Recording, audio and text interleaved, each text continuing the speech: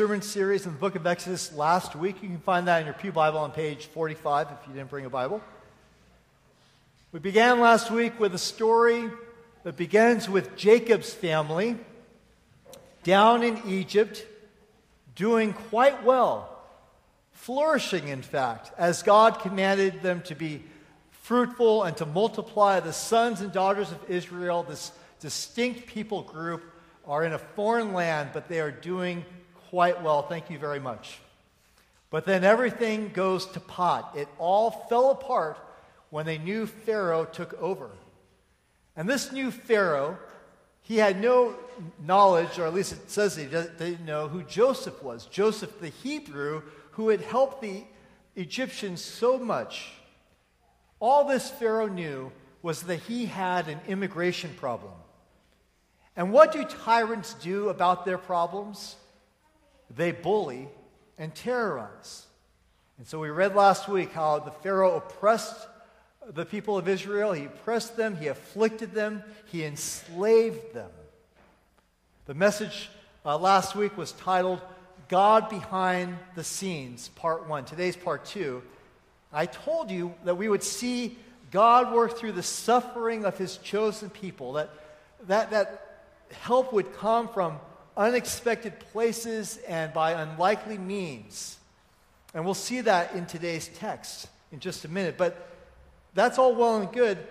Here's the part I didn't tell you last week, but I'm going to tell you this week to prepare you for this text that when I first read it many years ago, it really was eye-popping and blew my mind about what's happening here in Exodus and its connection to all of God's story beginning in the book of Genesis. Are you ready?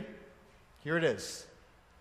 Almighty God knew long ago that his chosen people, descendants of Abraham, Isaac, and Jacob, the patriarchs, were going to wind up in this situation. Almighty God knew long before that they were going to wind up in Egypt, that they were going to be afflicted for 400 years. Turn with me to Genesis chapter 15 if you like, where God cuts a covenant with Abram, later to be called Abraham. And the Lord God says to Abraham, know for certain that your offspring will be sojourners in a land that is not theirs, and they will be servants there, and they will be afflicted for 400 years. But I will bring judgment on the nation that they serve, and afterward they shall come out with great possessions. That's Genesis chapter 15, verses 13 and 14. Is the God of Scripture behind the scenes? You bet. You bet. Long before we get to the Exodus, God told Abraham what was going to occur, how his plan was going to unfold. Then we jump to Genesis chapter 46, and we see here Jacob about to lead his family down to Egypt. Why? Why is he going to Egypt? Because the Lord directed him to go to Egypt. And the Lord spoke to Jacob in a vision, verse 2, saying, here am I, and I am God, the God of your father. Do not be afraid to go down to Egypt, for there I will make you into a great nation. I myself will go down with you to Egypt, and I will also bring you up again, and Joseph's hand shall close your eyes. So way before we get to Exodus, God told Abraham what was going to happen, and now when his descendant Jacob is about to go down into Egypt, God says, don't be afraid. Don't be afraid. Enslaved, abused ruthlessly, don't be afraid. What's going on? God says, don't be afraid. I will be with you, and I will make you a great nation. Could it be that if they hadn't gone to Egypt, they would not have fulfilled that plan that God had designed? They would not become the great nation? And then it says that Jacob would die in Egypt, and that part about his eyes being closed, that he would die in Egypt, but that he would be buried in Canaan, along with Abraham and Isaac. This is very important as we're just getting started in our study of the book of Exodus. If it ever occurred to the Israelites that all of their troubles must have meant that they had taken a wrong turn or they were outside of God's will, this would surely have changed their mind, that it wasn't the case, that everything was unfolding according to God's plan, that God had led them down to Egypt and accompanied them there. And so we discover again the character of God. That's where we always start.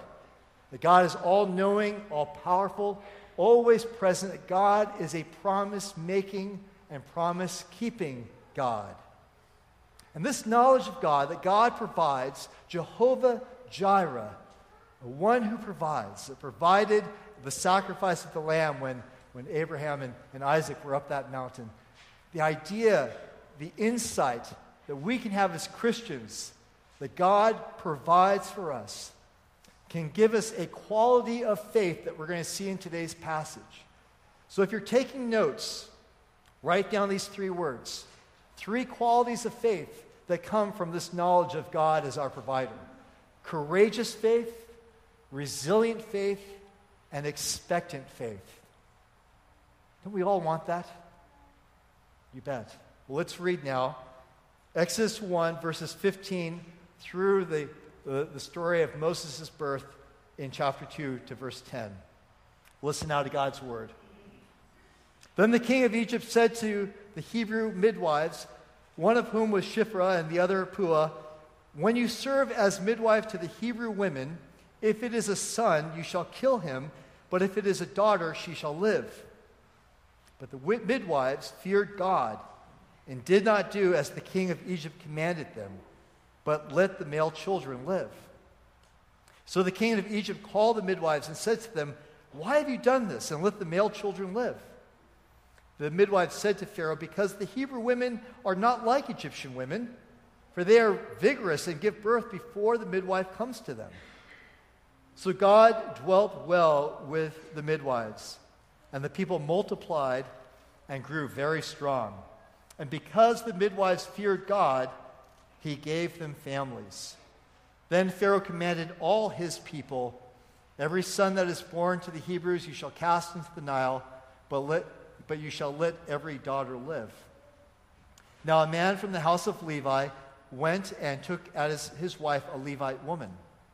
The woman conceived and bore a son, and when she saw that he was a fine child, she hid him 3 months.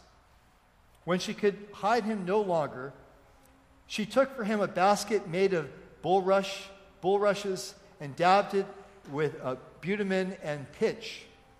She put the child in it and placed it among the reeds by the river bank. And his sister stood at a distance to know what would be done to him. Now the daughter of Pharaoh came down to bathe at the river, while her young women walked beside the river.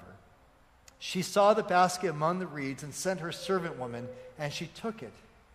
When she opened it, she saw the child, and behold, the baby was crying. She took pity on him and said, this is one of the Hebrews' children. Then his sister said to Pharaoh's daughter, shall I go and call you a nurse from the Hebrew women to nurse the child for you? And Pharaoh's daughter said to her, go. So the girl went and called the child's mother. And Pharaoh's daughter said to her, take this child away and nurse him for me, and I will give you your wages. So the woman took the child and nursed him. When the child grew up, she brought him to Pharaoh's daughter, and he became her son. She named him Moses, because, she said, I drew him out of the water. Pharaoh kept increasing the pressure on this distinct minority group, but they only grew stronger.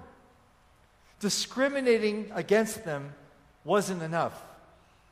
Enslaving them wasn't enough.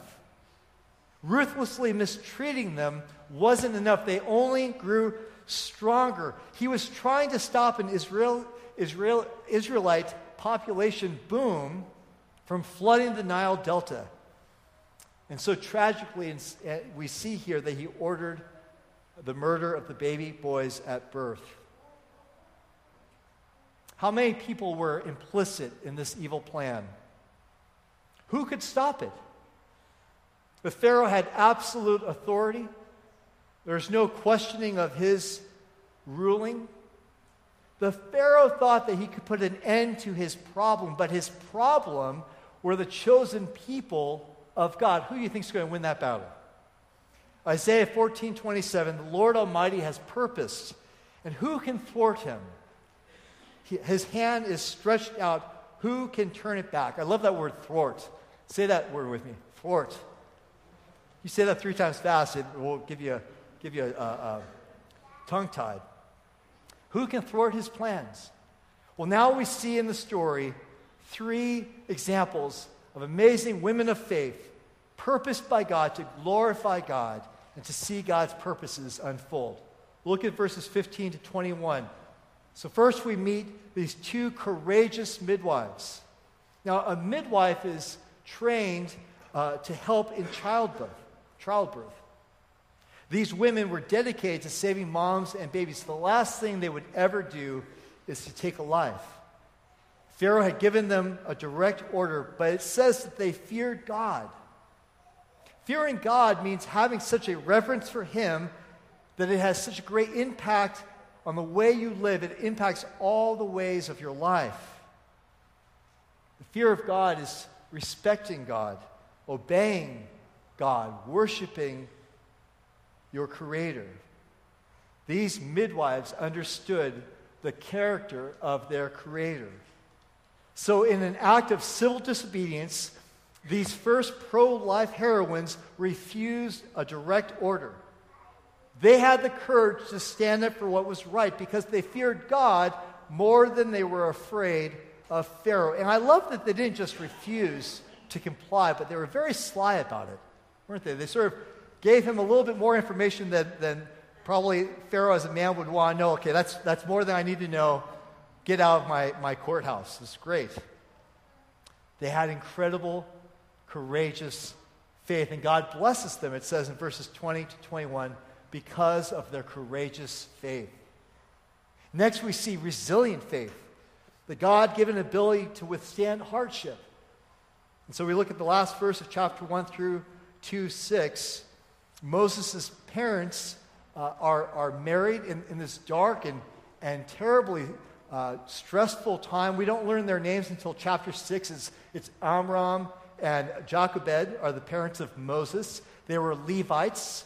They were both Levites. They were probably distant cousins within the tribe of the Levites, not first cousins or second or third, but they were among that grouping of people. They were eventually to be the priestly line of Israel.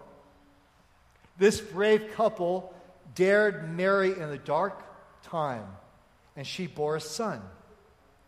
Now, our text describes him as, quote, a fine child. You see, you could just pass that pretty quickly, but the Hebrew there is very significant. The word in Hebrew actually means good. Remember, there's a connection between Exodus and Genesis. The first time we see this word good is found in the story of creation, Genesis 1:31, where it says, God saw everything that he made, and behold, it was very good. This is an echo of that. In the darkness and the confusion of the waters, God created, and it was good. And here, in this darkness and the confusion of the waters, this fine child, this good child, is created. But this is not only the birth of one man, this is the birth of a new people. Now just imagine for just a moment the fear that Moses' parents must have experienced, knowing that at any given moment their child could be taken from them, a 3-month-old. Time was running out. They couldn't hide him any longer. Imagine what that would have been like. First-time parents, and I've experienced being a first-time parent, we're already really paranoid and freaked out about everything. We want to safety-proof everything. But after you have your second or third or fourth, by the 5th kid, where's the 5th one? you kind of can't really remember their names, right? Parents, are not, it gets easier. But with your first one, everything has to be right. And did you wash your hands? And is this organic? And that's in the 21st century. Imagine what it would have been like for Jochebed and for her family, for Amram, knowing that their child could be taken from them if he was discovered. Rather than being paralyzed by fear, this resilient, resourceful mom places her baby boy in a little waterproof boat. But it's not just a boat. It's actually an ark. Again, the parallel, Exodus to Genesis. It's a little ark, just like Noah's ark. It's the same word. Now, technically, she is being compliant with Pharaoh's demand that the boys be put in the Nile. So technically, she's doing what she was told to do. She places the baby in the Nile on the riverbank where there are crocodiles and hungry hippos hanging out. But she's very smart in crafting a safe boat, and God's protection being over that little boat, and in sending Miriam to keep an eye on him. She had faith that God would provide. And then we see verses 7 to 10, the expectant faith of Miriam, who was anticipating something was going to happen. And she noticed Pharaoh's daughter, the way her face changed when she looked at the baby. She intuitively knew the princess had a compassionate heart. We're talking about God behind the scenes. Imagine what God had done in the life of that princess. What were the life experiences that she had? How was she wired and created as she grew up in Pharaoh's house, not knowing her creator God, and yet prepared for this moment to make such an audacious choice? And so we see the audacity and the resourcefulness of Miriam to jump out and suggest to bring the baby's mother to nurse the child. Now, guys, we don't really get this, but ladies would know this. Ladies that are here who are moms or grandmas, I think these ladies knew who she was. She wasn't just a Hebrew woman. I think the princess knew what was going on, and everything was agreed upon to care for this child. And Moses would always be Jochebed's son, but when he was fully weaned, he was adopted into Pharaoh's household.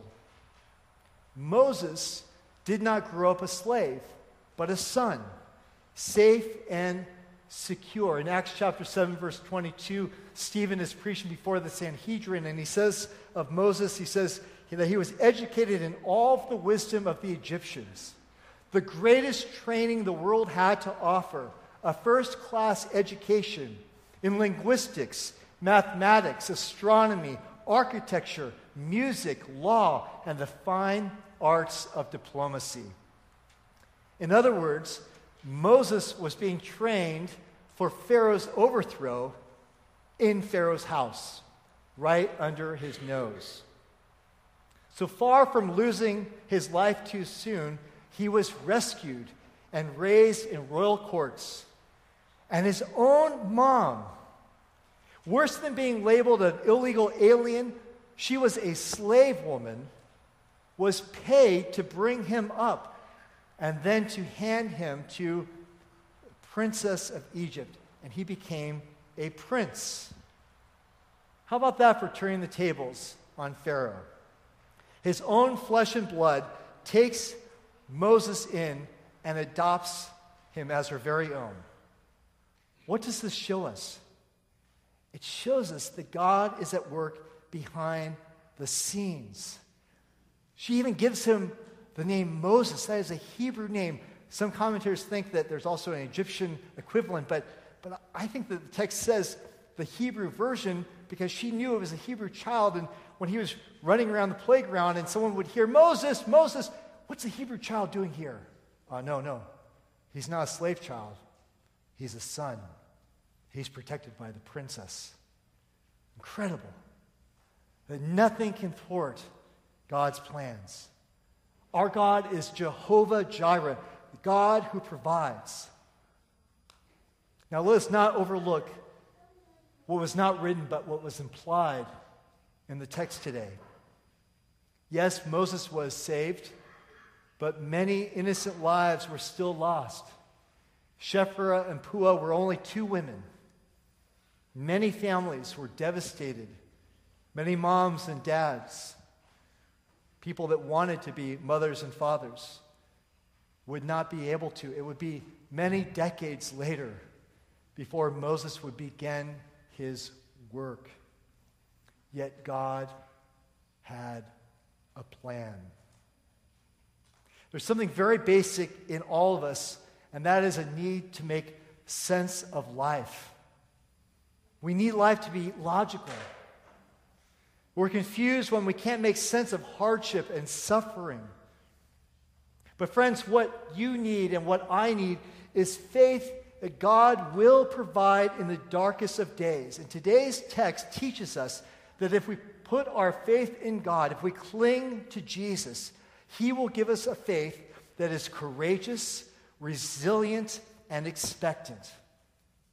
The midwives had courageous faith. In the midst of hard circumstances, we all have two choices. Will I focus my attention on what's wrong with the world and feel sorry for myself? Or will I focus my energies on how I can live at my best and glorify God at this present moment? That takes courage. That takes something more than willpower. Eugene Peterson wrote this, quote, Jesus said, "Follow me," and ended up with a lot of losers. And these losers ended up, through no virtue or talent of their own, becoming saints. Jesus wasn't after the best, but the worst. All the persons of faith I know are sinners, doubters, uneven performers. We are secure not because we are sure of ourselves, but because we are sure of the God in whom we trust. Like the midwives to whom Pharaoh turned to support his terrible plans, only to find that they were committed to God's plan, friends, stick to your convictions and follow Jesus and fear God more than man. Faith in God, clinging to Jesus, it also produces resilient faith. We know so well Romans 8:28, knowing that for those who love God, all things work together for good according to His purpose. Please listen closely. The only opportunity you ever have to live by faith is in the circumstances you are in right now, today, where you are in this very moment. You say, well, when my situation changes, then I'll live by faith. Or if I could just go back to the way it used to be or move forward. Friends, it's only right now, in this moment, with whatever cards you're being dealt, you have a choice to live by faith. Someone very wise, most wise, once said, "What good will worrying do? What good will fretting or wishing that we were in some other place or some other time in the past or in the future? What good will that do? How will that add to your life?" We are where we are, and when we are, for a purpose. No one is exempt from hard times. And I know that there are a number of us here who are experiencing incredibly hard times, painful times. We do not want to be in this place. The Lord's saying, "Come to me. I will make you resilient." The birth of Moses is a perfect example of God working out salvation down to the last detail. The Bible says that those who love God are those who are called by God, that God has set His favor upon you. So you are where you are for a purpose. Courageous, resilient, and expectant faith. God said in Genesis 46:3, I will go down to Egypt with you, and I will surely bring you back again. But why this way? Why such a long, hard road to freedom? I don't know. But Hebrews 6:12 nails it by insisting that through faith and patience, we inherit the promises of God. To be expectant, God to answer your prayer. The story of baby Moses in a basket is an amazing story of God working in history to triumph over evil, but it is not the whole story. Moses was a savior, but he was not the savior.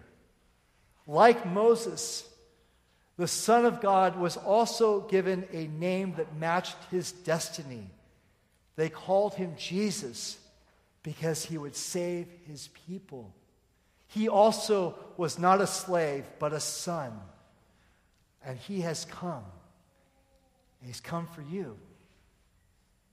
So come to Jesus with a positive mindset, knowing that there is no limit to what he can accomplish in your life.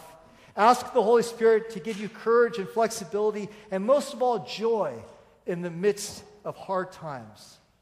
Don't be discouraged if your prayers go unanswered. Your Heavenly Father is teaching you to wait upon him, to trust him with everything. Keep watching, keep praying, keep studying the Bible. God's plans cannot be thwarted. Let us pray. Let us pray. So, Almighty God, we come to you now praying, Jehovah Jireh, God who provides, that you would provide for us, Lord, a faith that is courageous, resilient, and expectant. And Lord God, that you would intercede even now in our lives and in our circumstances to show your hand, that you might be glorified in the midst of your people trusting you by faith. We pray in Jesus' name. Amen. Amen. Beloved, please stand.